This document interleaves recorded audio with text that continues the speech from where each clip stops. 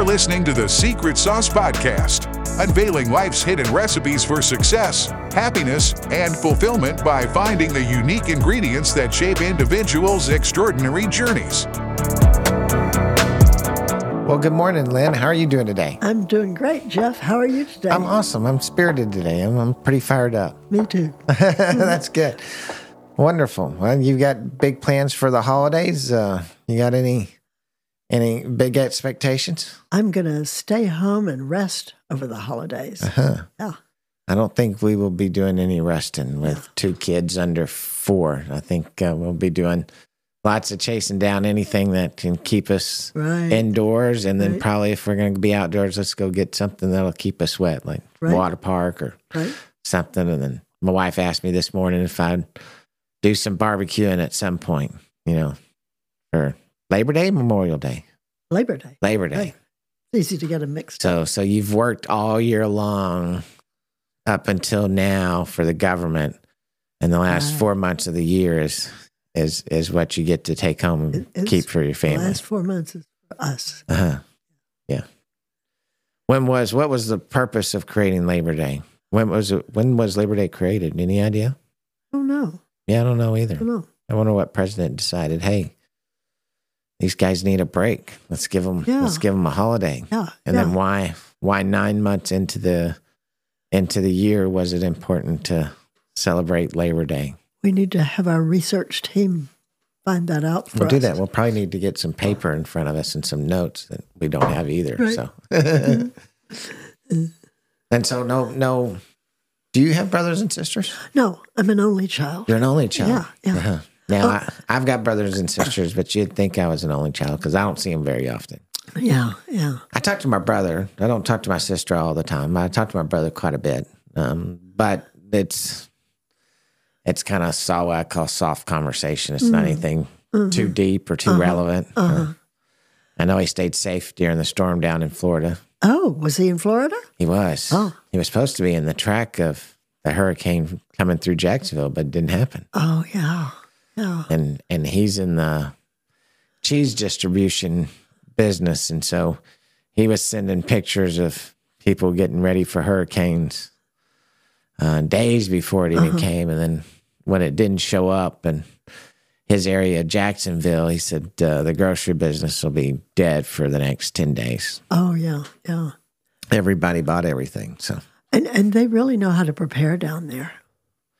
They do. It sounded like the DeSantis was all over it. I heard some interviews of some college students and some other people that thought they were, the state, the city, the counties were overly prepared. And so I think that's a little scary. The secret sauce is to get them ready and get them prepared and to evacuate them and keep them safe. But, my past experiences with hurricanes, and I sold a bunch of stuff to FEMA a couple of different times. I got some neat stories during Hurricane Rita when Beaumont blew up.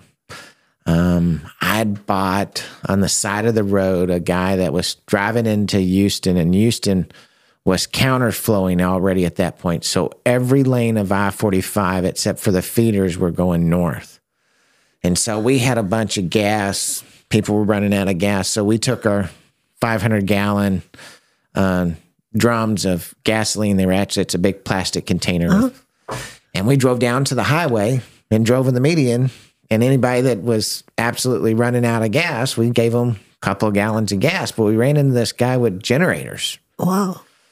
And so I bought $18,000 in generators from him. I had to go to a neighbor's house and get the cash because he wanted cash. And I knew somebody that had plenty of cash in their safe. And we bought them, and hurricane hadn't hit yet. So we took them up to Home Depot in the parking lot because they didn't have any generators left at that point. And we sold a couple of them to some really no good FBI agents. I'll tell you the story at the end. Oh, right. So I've always cared about people, and that was part of the reason for getting the generators is as I saw things coming that I thought were not going to be favorable to everybody in Conroe. We didn't lose power. our power came from Nacogdoches, which was, or Navasota, one of the two, but it's kind of up near Texas A&M.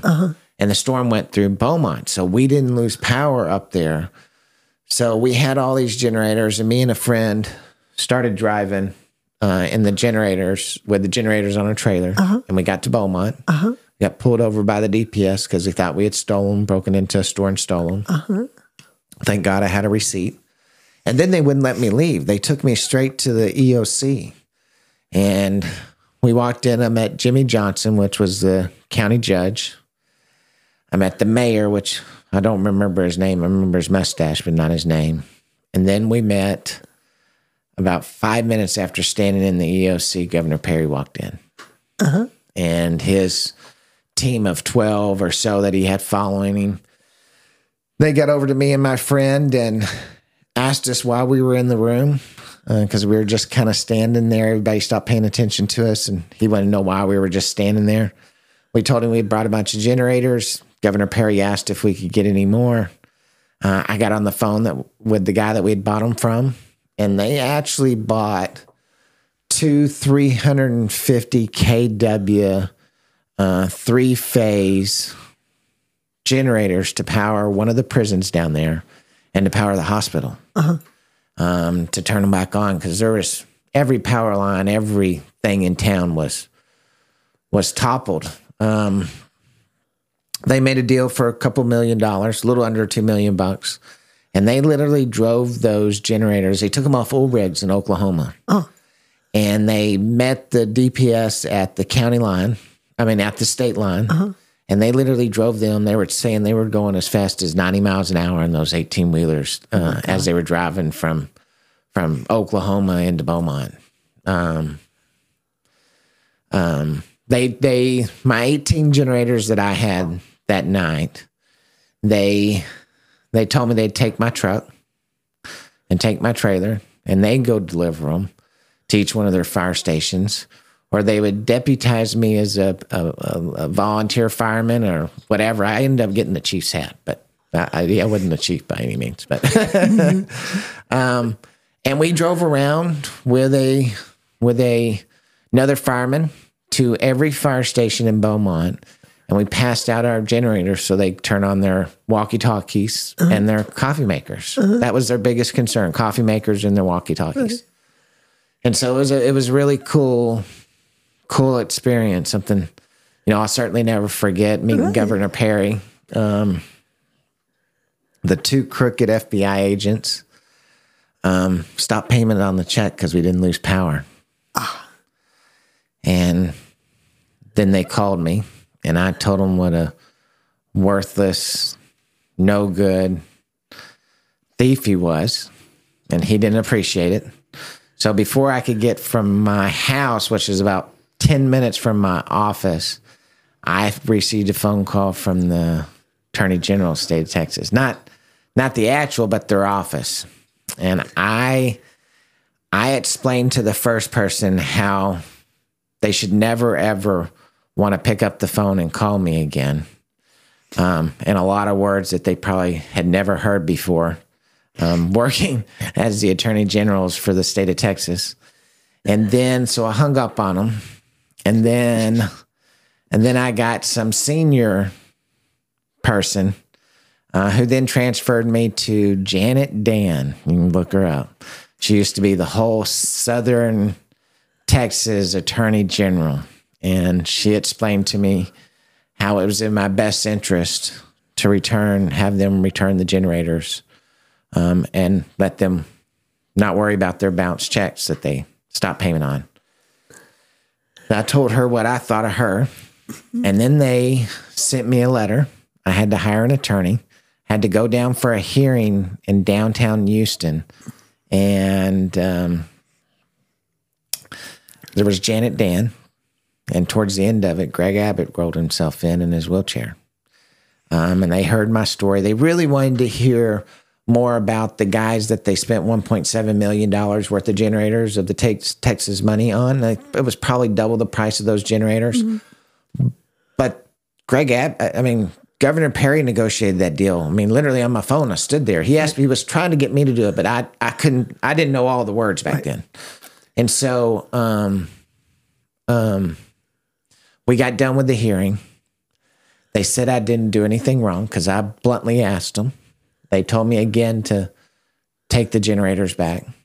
I stood up and started cussing both of them out.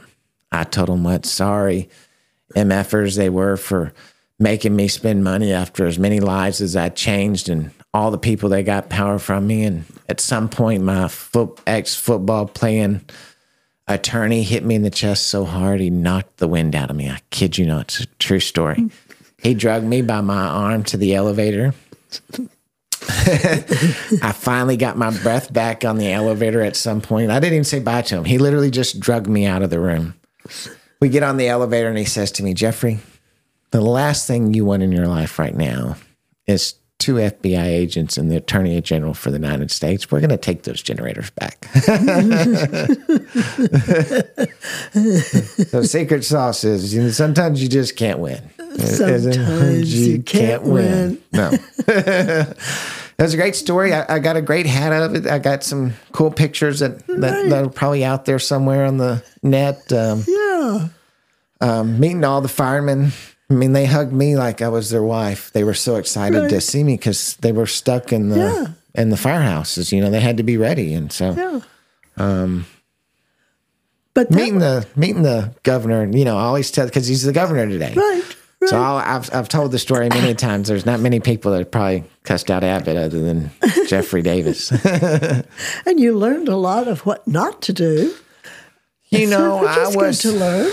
I was growing myself again. I'd spent some time away from my family because of some of the bad things that I'd done. I was only 3 or 4 months out of jail when I met Governor Abbott. I was already striving to get on top. I was back in the land business. Meeting Governor Abbott after a couple of months of being in one of his state's institutions was a big deal to me. You know, I think it was really, you know, people talk about launching points in their life. I would tell you, that was probably a launching point. Not that he said something great to me or gave me something great, but I had a story. Right. I had a story of why I had the ability to be successful. Look what I'd already done.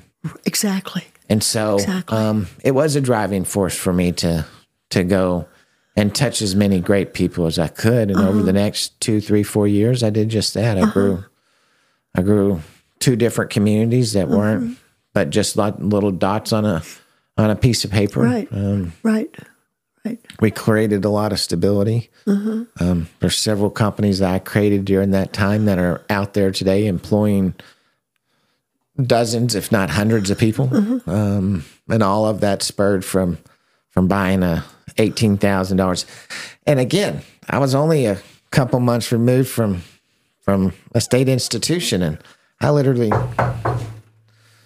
hey, Charles, can I get 18 grand from you? Here's my story. Right. And he knew me and he knew my boss and he knew I had lots of money coming to me from work. And it was like, yeah, man, hold on just a second. Then he brings me 3 stacks of $5,000 and $3,500 and $100 bills and says, hey, good luck to you on those generators. And then when we did lose power, he was like, hey, Jeff, when do you think I'm going to get that money? Right. But he was cool. He was a neat guy. Stock trading changed probably because of him and some of their people. You ever heard the stories about, it's the reason why I know he had cash. Stories about the people owning the bowling alleys, and then in the back of the bowling alleys, they had all these computer systems and fax machines that they were bombarding people, and they called it the pump and dump schemes back in the 90s. Yeah. Him and a couple of really, really smart guys had probably got into it in the penny stock business back 96, 97, if I can remember right. And they always had a company that was gonna hit the big time. And you know, I'd see, we'd see the faxes. We didn't know that for a long time that it was actually him, but he got raided and arrested. We saw them take a Bobcat and drive it through his front door and drag his safe out of his house. They destroyed, went through a wall in the master bedroom. They literally dragged his safe out of the house, regardless of what they were doing to the home. Right. And I saw him several years later, so he probably didn't go to prison, but he definitely was a super wealthy man because of the penny stock era. And I think there was a lot of them out there. I think they call that crypto today. It's just a different. Are you into crypto? You have any crypto? I am. I have crypto. I am too. Yeah. I believe it's the secret sauce to crypto is knowing that today, in my opinion, in today's market, the only way to stabilize and grow crypto, because today you're not going to see Bitcoin back up at $100,000 or $89,000. It can get back there, but you're going to have to create a whole lot of millionaires along the way. So at one point, there's some cryptos that's out there that had 12,000 millionaires they created in 2 years. And then it went back down. So they said the number now is it's in less than 1,000 all of a sudden because of, but I believe that there's a lot of people around the world that want to put money somewhere that their government doesn't necessarily touch, even though you're taxed and regulated, even in America, on what you own, what you don't, what you sell. But I think to make it stable again, which the billionaires are not going to let it go away, they're going to have to create millions of millionaires. And so I think buying some of the right ones could help you experience that, like some other people I know. I know a person that bought and owned Bitcoin in the 90s. I almost bought Bitcoin when it first came out. When it first started, it was fascinating to me at the time. I didn't. 1989, is that right? Yeah. Somewhere in there.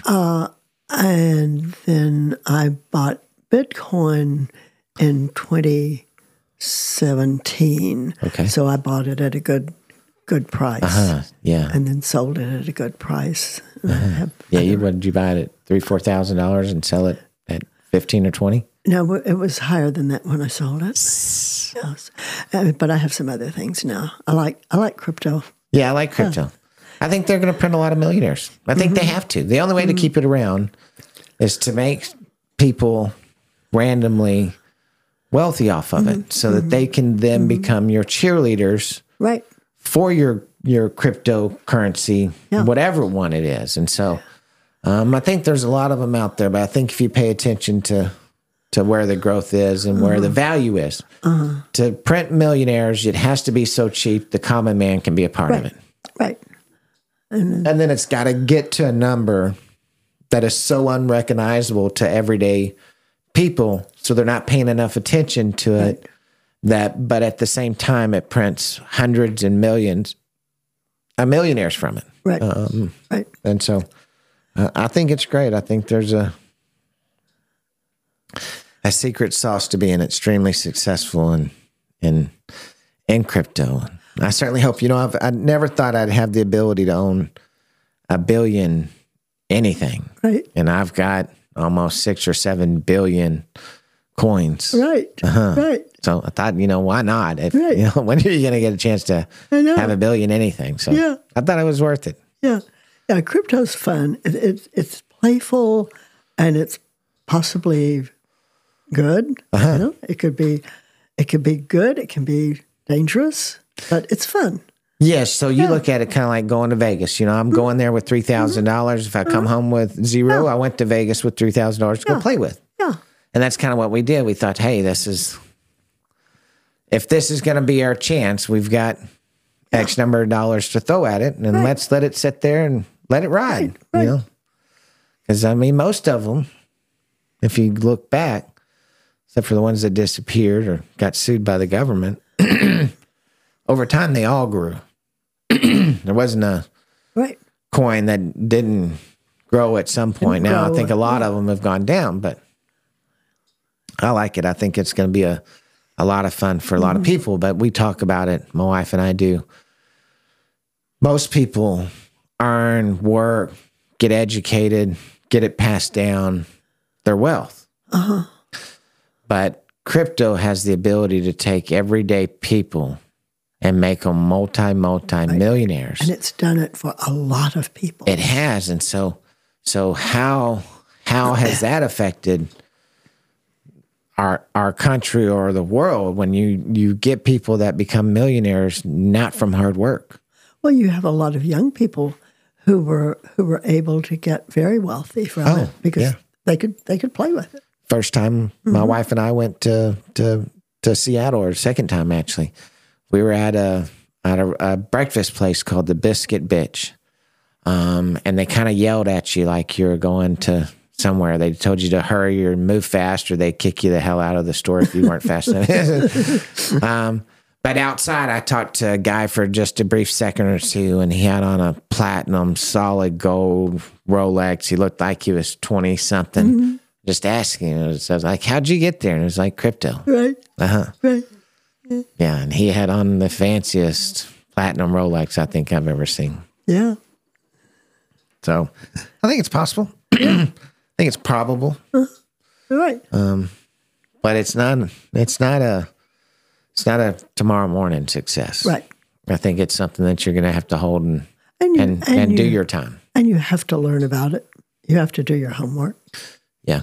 Well, secret sauce to anything in success is doing your homework, paying attention to what you know and what you don't know. And what you don't know, you find people that can tell you. Right. You know, I'm a big proponent of that. I had a incredible land deal one time, a guy buying a $9 million ranch from me. And I was talking to one of the super wealthy people here in the Burleson area, Mr. Shipman.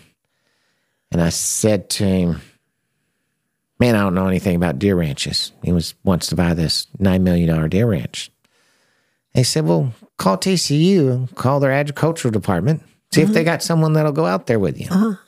And I did just that. And I would be darned if the guy was more excited than I was about the whole deal. He showed up right on time. He talked to him about every strand of grass that was growing out there on this 9,000 acres.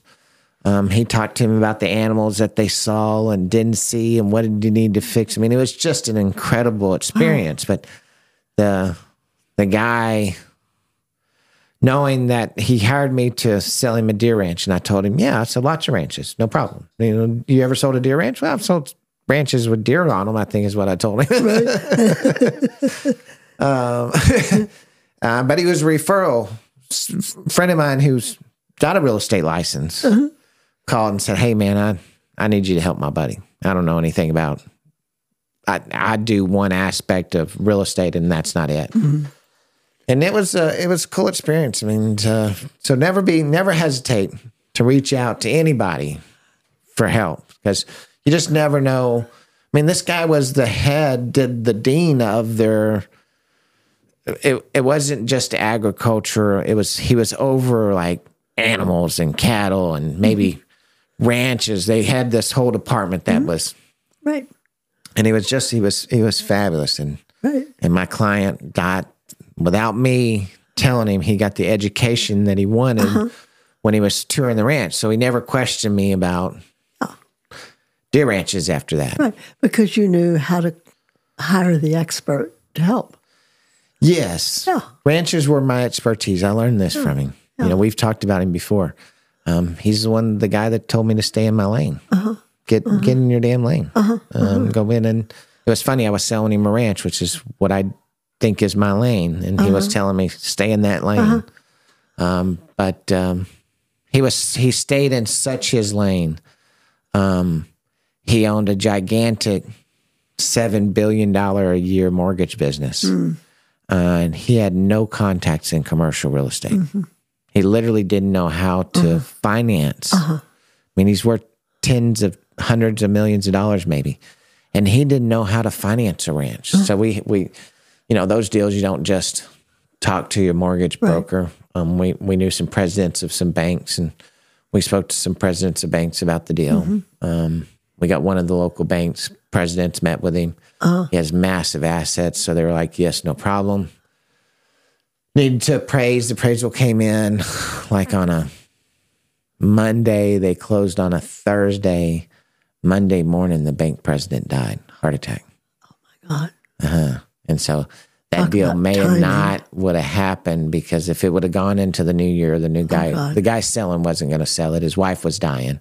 And she died a week or two after they sold the ranch. And I've heard he probably wouldn't have sold it. So interesting about timing. Timing is very interesting and very important. We don't think much about that, but I do think about timing, because I know you disagree with me, but timing and preparation equals luck to me. Well, yeah. I don't disagree. I think maybe you throw grace in there. You got to be ready for the timing. Right. And the opportunity, but I think that equals luck.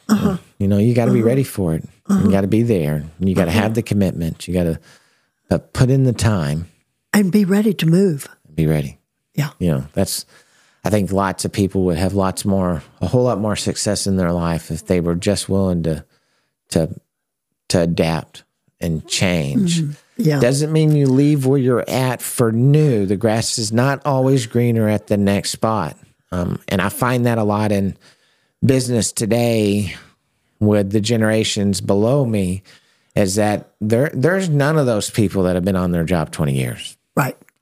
You're lucky if they've been on their job 4 or 5 years. Right. Where my generation and older generations, they're retiring from their job, which means they've been there 20 years or more. My dad did it. His granddad did it. But you don't see that now, because the grass is always greener. They get a job for $90,000. They might be working there 2 weeks and start looking for new jobs, because they got a $90,000 salary here, and start telling people they want $110,000 and start looking for jobs, because now they have a baseline. Right. And now they try to move their baseline up. And so they're going from opportunity to opportunity to opportunity. I don't know, as a hiring person, how you would hire that person. I wouldn't. But I heard the Dallas Cowboy recruiter is probably the wrong word. Scout is probably a better word. Scout. He died. And yes. But they were talking to him, and he said, we revolutionized scouting by asking the not so normal questions. Like, we'd ask you, do you play baseball? Did you play baseball as a kid? Oh, okay, great. What positions did you play? And I wish that he would have told me why their computer system and their analytics told him. But he said, if you played outfield or second base in baseball, you were not going to be a professional athlete. Interesting. And so if any of them would tell him that they played second base or outfield in Little League Baseball, he'd immediately cross them off his list. Didn't matter if they were the Heisman Trophy winner. That was gone. I thought it was fascinating. I wish somebody would have asked him the second question and said, okay, why? What about those two positions in baseball made him not a good athlete? Yeah, he died a couple of days ago. He did. Yeah. And revolutionized the industry, He came up with his own secret sauce, That's why, we talk about it a lot, and we want people to know other people's secret sauces. He created his own, but his sauce is being used by everybody in recruiting today. And so, the more other people's secrets and secret sauces we can learn to them about success, that we all got to have opportunities for greatness. And there's got to be other people that came down from him and from his knowledge and from his secrets that have gone on to other football teams and created great successes. They had to have. But, you have to be different. Nobody was using computers back then. They thought they were all stupid. Right. Everybody in the NFL made fun of them, he said. I didn't know the Cowboys were originally owned by a guy who owned a software company that became worth millions of dollars. Before Jerry Jones bought the Cowboys from him, the original owner was a software guy. Owned an IBM 35. Right. That's how they originally did their analogs and algorithms for football. But, it's always amazing how many different professions are out there that you never think, How many people did he have working for him just for the Cowboys? I had never thought growing up that I want to be a scout someday. I know. So maybe we need to spend more time letting everyday Americans know what all opportunities are out there. And, you're not just going to have to be a doctor to be rich if that's your goal. Right. You don't have to just be a teacher to change lives, There's so many different possibilities. But how do you know what they are? Well, you have to talk to people. You have to listen. You have to be aware of what's going on around you. And a lot of people aren't curious.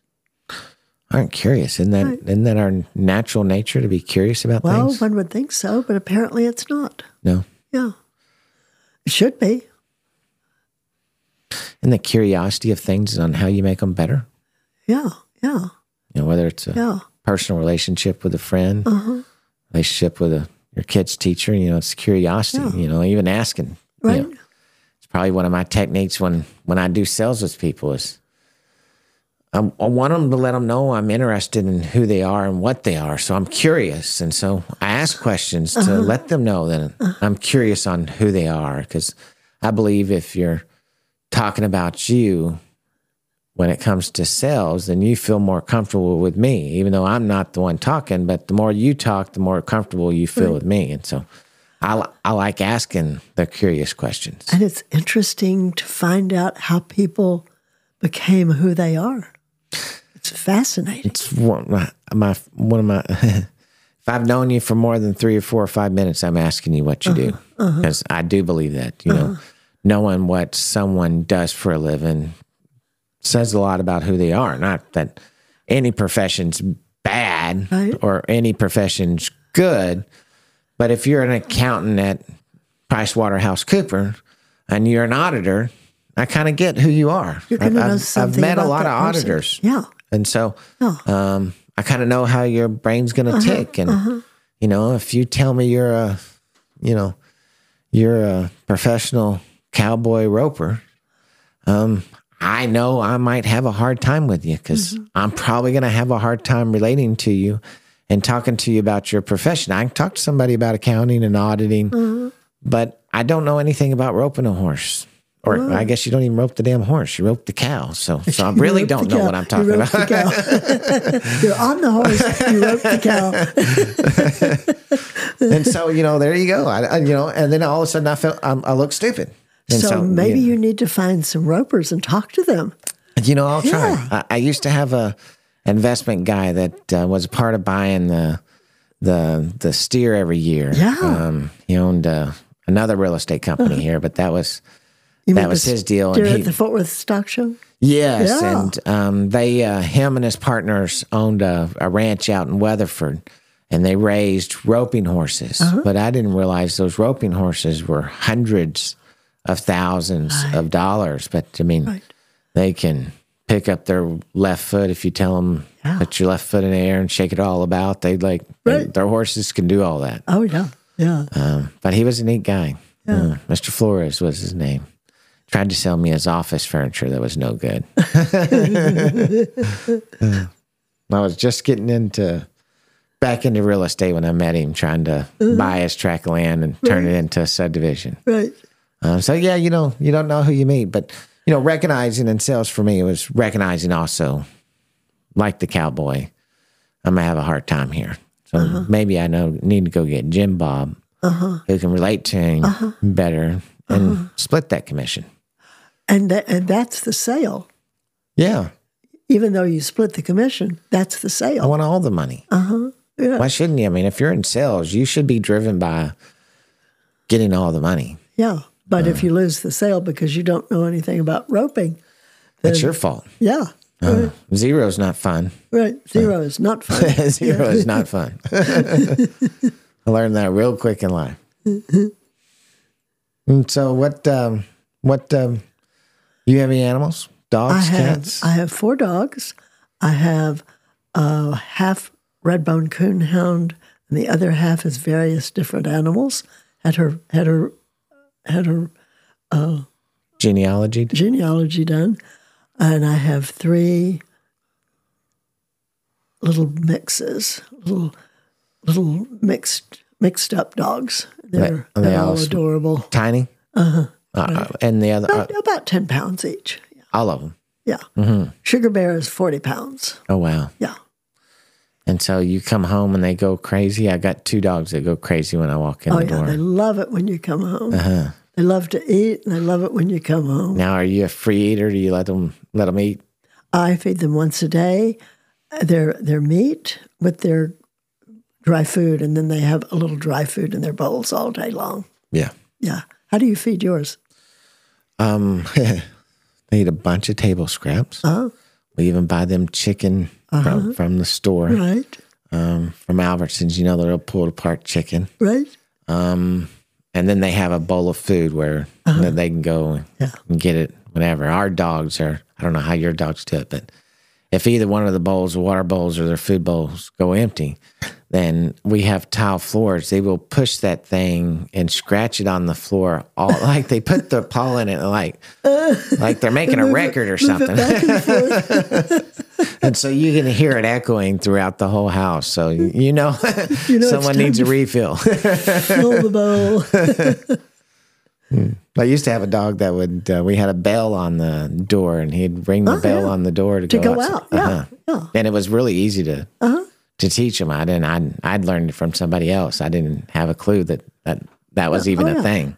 Dogs are very easy to train. Mm-hmm. They really are. Except for Shih Tzus. Oh. I've never known anybody that had a Shih Tzu that was able to get it potty trained. Really? Interesting. Yeah. Nasty. More like it. Peeing on everything. It's gross. My dogs had a really good trainer. There's a place called Shape-A-Pup, and they use clicker training. Okay. They were all clicker trained, and it's a really good way to train a dog. So you clicker them at the house? They're trained now, so I don't have to do it. They're all trained. We did the same thing when we got our Shih Tzu. She's a little miniature brown Shih Tzu. Mm-hmm. There was a great lady, I think it's Canine Shepherds, but she does dog training. And so when we travel, she watches our dogs for us. She lets them come in their house like they're animals, because our dogs are good with everybody. Right. But she was great. We left the dog there for a week. Like we had him for like 2 days, 3 days, and then we took her for a week. And they kept him, I think it was a week, 10 days, something like that. Right. But when we got him back, he did everything except jump on you. She was trying to teach him not to jump on you. And she'd tell you, don't pet him when he jumps on you. Well, that's like the easiest time to pet them is like when they're like all the way up by your knee and you just reach down and pet them. And so, but she did a great job with them. And, I appreciate having trained dogs. Going to people's houses where their dogs are just terrible. And that's not fair to the dog. My dogs are really well trained, except Sugar Bear is a sociopath. Sugar Bear. Sociopath. Yeah, so were you able to identify that because of your background? And I was able to identify that because she wanted to kill the other dogs. The other dogs have all been to the vet because she bit them? Right. So now the 3 little dogs have their area, and Sugar Bear has her area. So they don't commingle anymore. They don't commingle anymore. Is Sugar Bear old and doesn't want anybody messing with her? Or? She's prey driven, and she has toys, and when she has treats, they're hers, and all the toys are hers, and she doesn't want anybody to touch them. So, and you can fix that for her? You can have some therapy sessions with your dog? You can't fix a sociopath. Woof. You cannot fix a sociopath. They're not fixable. Okay. But we love her. You love her? Yeah. No lithium? No lithium. Had her on Prozac for a while, but it didn't seem to make a difference. So you're like, man, forget it. She's still biting my other dogs. Just took her off. That's crazy. We had a dog that was getting kind of same thing. A friend of ours was watching our dog, and their dog decided to bite the dog like every time they watched it. So we eventually stopped the watching. Right. So were you always an animal lover? Mm-hmm. Yeah. You always had pets growing up? Always had pets. I've got a lot of clients that don't allow animals in their house at all. I can't imagine life without animals. I saw a client of mine crawl into another man's lap because a dog came in the house. Right. For real. Like, I believe this guy, but where he had grown up in another country, dogs were everywhere. And so he had been bitten a bunch growing up by just all the stray dogs and all the streets. And so he was afraid. He had told me, hey, is there any dogs there? Like anytime we went and saw property, and he'd ask me, and I didn't pay enough attention to the fear of animals that were like that. But that lady put the dog outside before we got there. I knew he was nervous about the dog. She put him outside. The dog got out of the backyard, I guess, however it got out of the backyard. And there was a doggy door in the garage. So it went around the house and then came in the doggy door. Right. Because then all of a sudden, it was a really small 1,200 or so square foot house. Because then all of a sudden, boom, there was the dog in the living room. Right. And he jumped from sitting into another grown man's lap, and the grown man was holding him, and I'm grabbing the dog, and he's telling him, it's okay, it's okay, it's okay. So not all of us appreciate animals the same way. And I don't, maybe they have a different appreciation for them, just not in the house. Yeah. I used to be afraid of dog bites, but I had an Australian Shepherd who was blind and deaf. And so if you surprised him, he would bite you, not because he was mean. He was just shocked and surprised. So I was bitten 3 times by him, and I'm not afraid of dog bites anymore because it was okay. Well, till the next one. Well, I mean, I don't think your current dogs will bite you. Will no, they? my current dogs won't bite me. But no. Max was, he was a fear biter because he didn't know what was going to happen.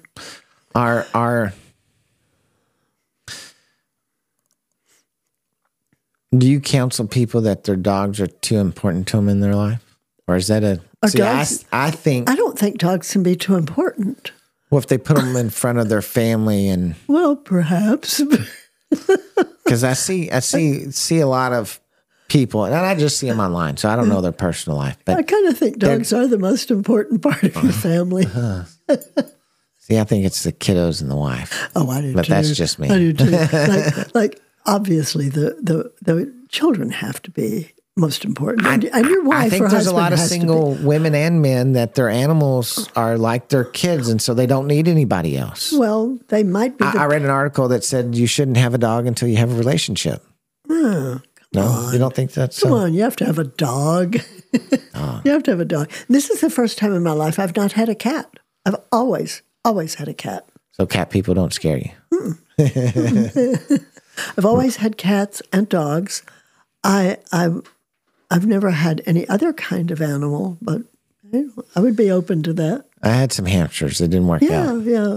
Usually the dog eats the hamsters. Yeah, I don't know what I did, but they didn't live very long. Something dreadful happens. My wife was a cat person. She's still a cat person. I say a cat person because her and her sister had, I think, 7 or 8 kitty cats when I met them. And I did buy her a cat when she moved in with me after a while, but I wasn't going to have 7 cats. Yeah. No. You have to have the right number of animals. Like 4 animals is probably maximum. I would agree with you. Yeah. We know, our dogs are getting old, and we've even thought about another dog because I think we'd love to have another little dog running around. I think both of our kids would think it was like the best. Because Theo and Callie were there when they came, and so they've just been a part. They've always been there. Something new's not been there, so I think they'd love it. But we've got a cat and 2 dogs, and we'd like to travel, and so we're probably going to stay at the 2 dogs and the cat for now. Yeah. But I think if one left, we'd probably replace it. Yeah. 3 is good. 4 is probably max. So you've had a bunch of breeds of dog. What was your favorite? I had a Saluki. A what? A Saluki. It's like an Afghan.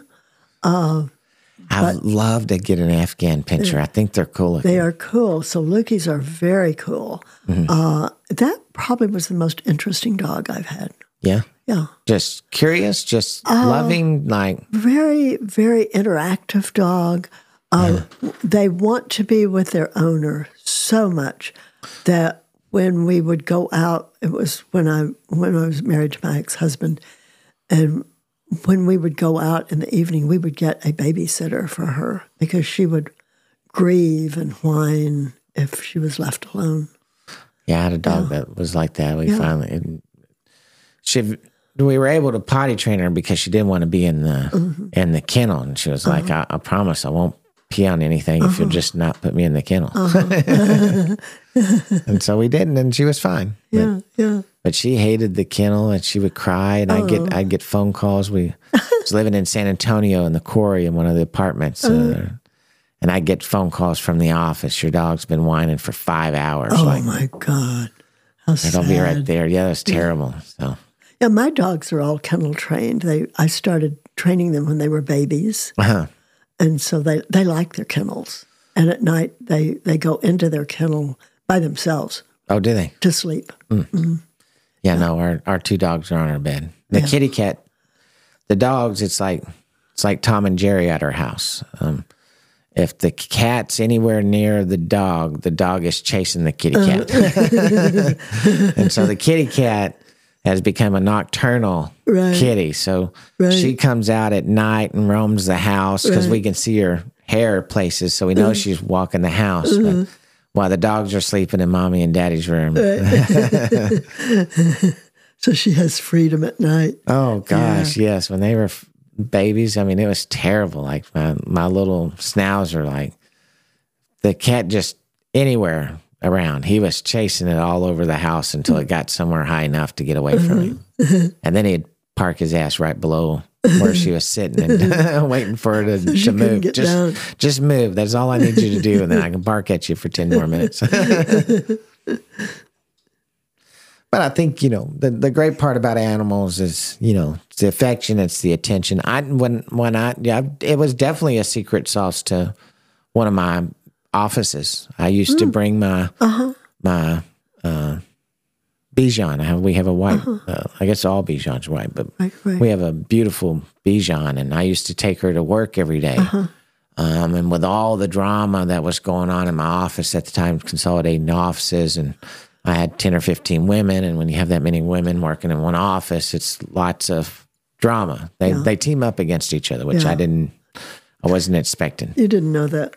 No, they really do. And they might be click 6, 7, 8 this week, and they might be click 5, 4, 3 next week, and so they switch on teams, and it was a lot of conversations, a lot of managing, a lot of drama. It was a lot of drama, but the dog at the office kept the drama down. Yeah, because they could, instead of snapping at Susie, they'd take the dog outside to go pee for a few minutes. Yeah, the dogs bring peace. Yeah, they do. I think they do. And I think they do in a household, And I read somewhere that if you look in a dog's eyes, your heart rate goes down. Really? Mm-hmm. What about the one that bites you? Well, she has eyes too. They're not biting all the time. No. Now, I've known some pretty aggressive dogs. Yeah. We had a border collie one time that was pretty aggressive. Mm-hmm. But I think that's just their nature. Mm-hmm. Anyhow. Yeah. So what's the secret sauce to getting your dogs to go sleep in their kennel? None of my dogs liked it. When they were babies, their kennel was a good place where it had treats and toys. And so they see their kennels as a nice, comfortable place. They also have big soft beds in there. Yeah, so they're nice. And I think it's like their cave. You ever recommended to a client to get an animal? I haven't. No. No. I haven't. I've had some clients I think shouldn't have animals. Oh, really? Yeah. And do you share? Not necessarily. No. Probably. But I think sometimes people don't take good care of their animals. Yeah. Yeah. I don't know how you can be a good person and abuse an animal. I don't either. I mean, I've spanked my dogs when they've torn up mama's shoes or ate my leather jacket. Yeah. Yeah. But we don't. Yeah. I can imagine not feeding them or abusing them or leaving them outside. Like our dogs don't even. We got doggy doors in our big old fancy house, so our dogs can go in and outside. Yeah. And they track mud in. They've ruined my carpet. I mean, it's okay. It's okay. Yeah. Yeah. And if you have Prada shoes and they want to chew on them, that's okay. The leather jacket was hard. Yeah. I didn't even realize he had done it. It's hard, but and then it's I replaceable. put the jacket on, not knowing, and then I had a half a sleeve. I was like, "Oh my goodness!" Because I must have ate all of it because it was all gone. There's a Banana Republic leather jacket. I still remember. Right. Yeah, it was nice. One of the fancy ones, got tucked in all side. Your animals eat up your stuff? I've never had an animal chew on something they shouldn't have chewed on. But when they're young, I buy them lots of rawhides and things to chew on. Rawhides. You do rawhides. We can't do rawhides at our house. Our dogs don't do well with it. Now we do. You ever done the peanut butter bones? They love those. My dogs do great with those. Yeah, and I get the ears. Yeah. No. Yeah. Just sounds bad, so I'm out on that already. Like pickled feet. No, thank you. Right. Pickled eggs. You ever eaten a pickled egg? Never. No. Never. I don't think I will. I want to bring you some pickled stuff. We ordered some. I think it's called Mrs. Ann's. And they sent us a whole bunch of pickled stuff, like pickled beets and. I love pickled beets. Oh, do you? Yeah. Well, I can get that out of my refrigerator next Wednesday. Then. Yeah, I love pickled beets. Oh, you'll love it. They're pretty. I'm just not touching them. I'm not even opening the damn thing. Oh, they're good. You got anything to open them? Maybe hard. You may have to hit it on the bottom a couple of times. Yeah, you bang them on the floor. No, you hit the bottom of it. I'd learned it. The lady told me it's like ketchup. You know, you got to tilt it just right. Okay. But when you can't open, if you hit it real hard on the bottom, the air pressure that's in the sealed container will push so hard on the top, it'll pop it. You'll actually hear it pop. Okay. And then it'll open right so up. I for just you. turn them upside down and bang the lid on the floor. Probably the same That's thing. a neat technique.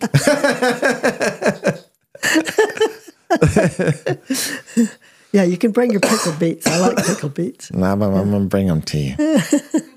And I had beets in my garden, but this hot summer probably.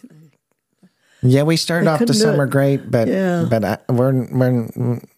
not anything left of it. It looked like it caught fire. We had our own little forest fire in our backyard. My garden looks that way too. It was terrible. You know, we've had gardens that lasted all year long, and this year it just didn't happen. Yeah, too hot. Too hot. Yeah.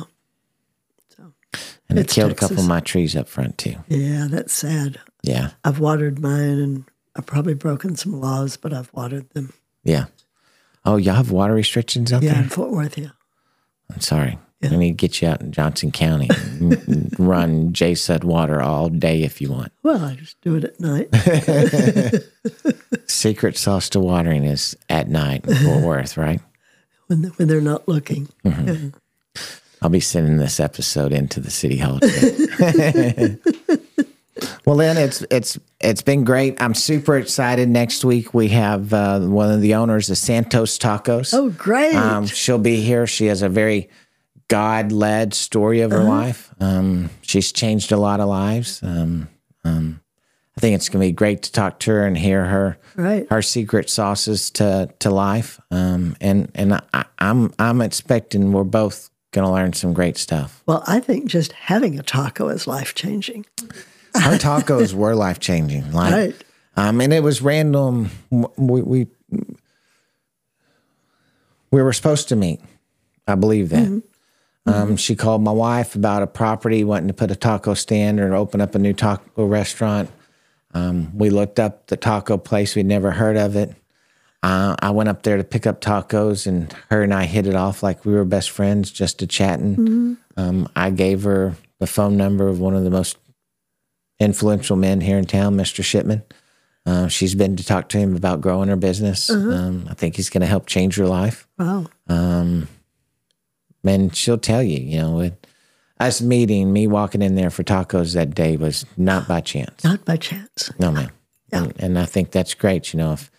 If I can, maybe part of my secret sauce for my friends and family and people that know me is being able to call me and get a number or a contact for someone that'll change your life. Because, I've kept those people close to my chest, and I know who they are, and I know where they fit with other people. And so if I meet one of those people that needs one of those life-changing people, I give them that person's cell phone number. Maybe I shouldn't, but I think when they call and they meet that person or they talk to that person, they said, hey, Jeffrey thought you were great and you changed his life. Yeah. I think they listen to him. I hope they do. I know David does. Yeah. So, but I wanted to tell you thank you again. And Miss Santos Tacos will be awesome to hear from next week. Be fun to listen. So you have a good afternoon, Lynn. You too. Bye. Bye. Thank you for joining us for this episode of the Secret Sauce Podcast. Follow us on social media at The Secret Sauce Pod to receive daily encouragement on how to find your secret sauce to life.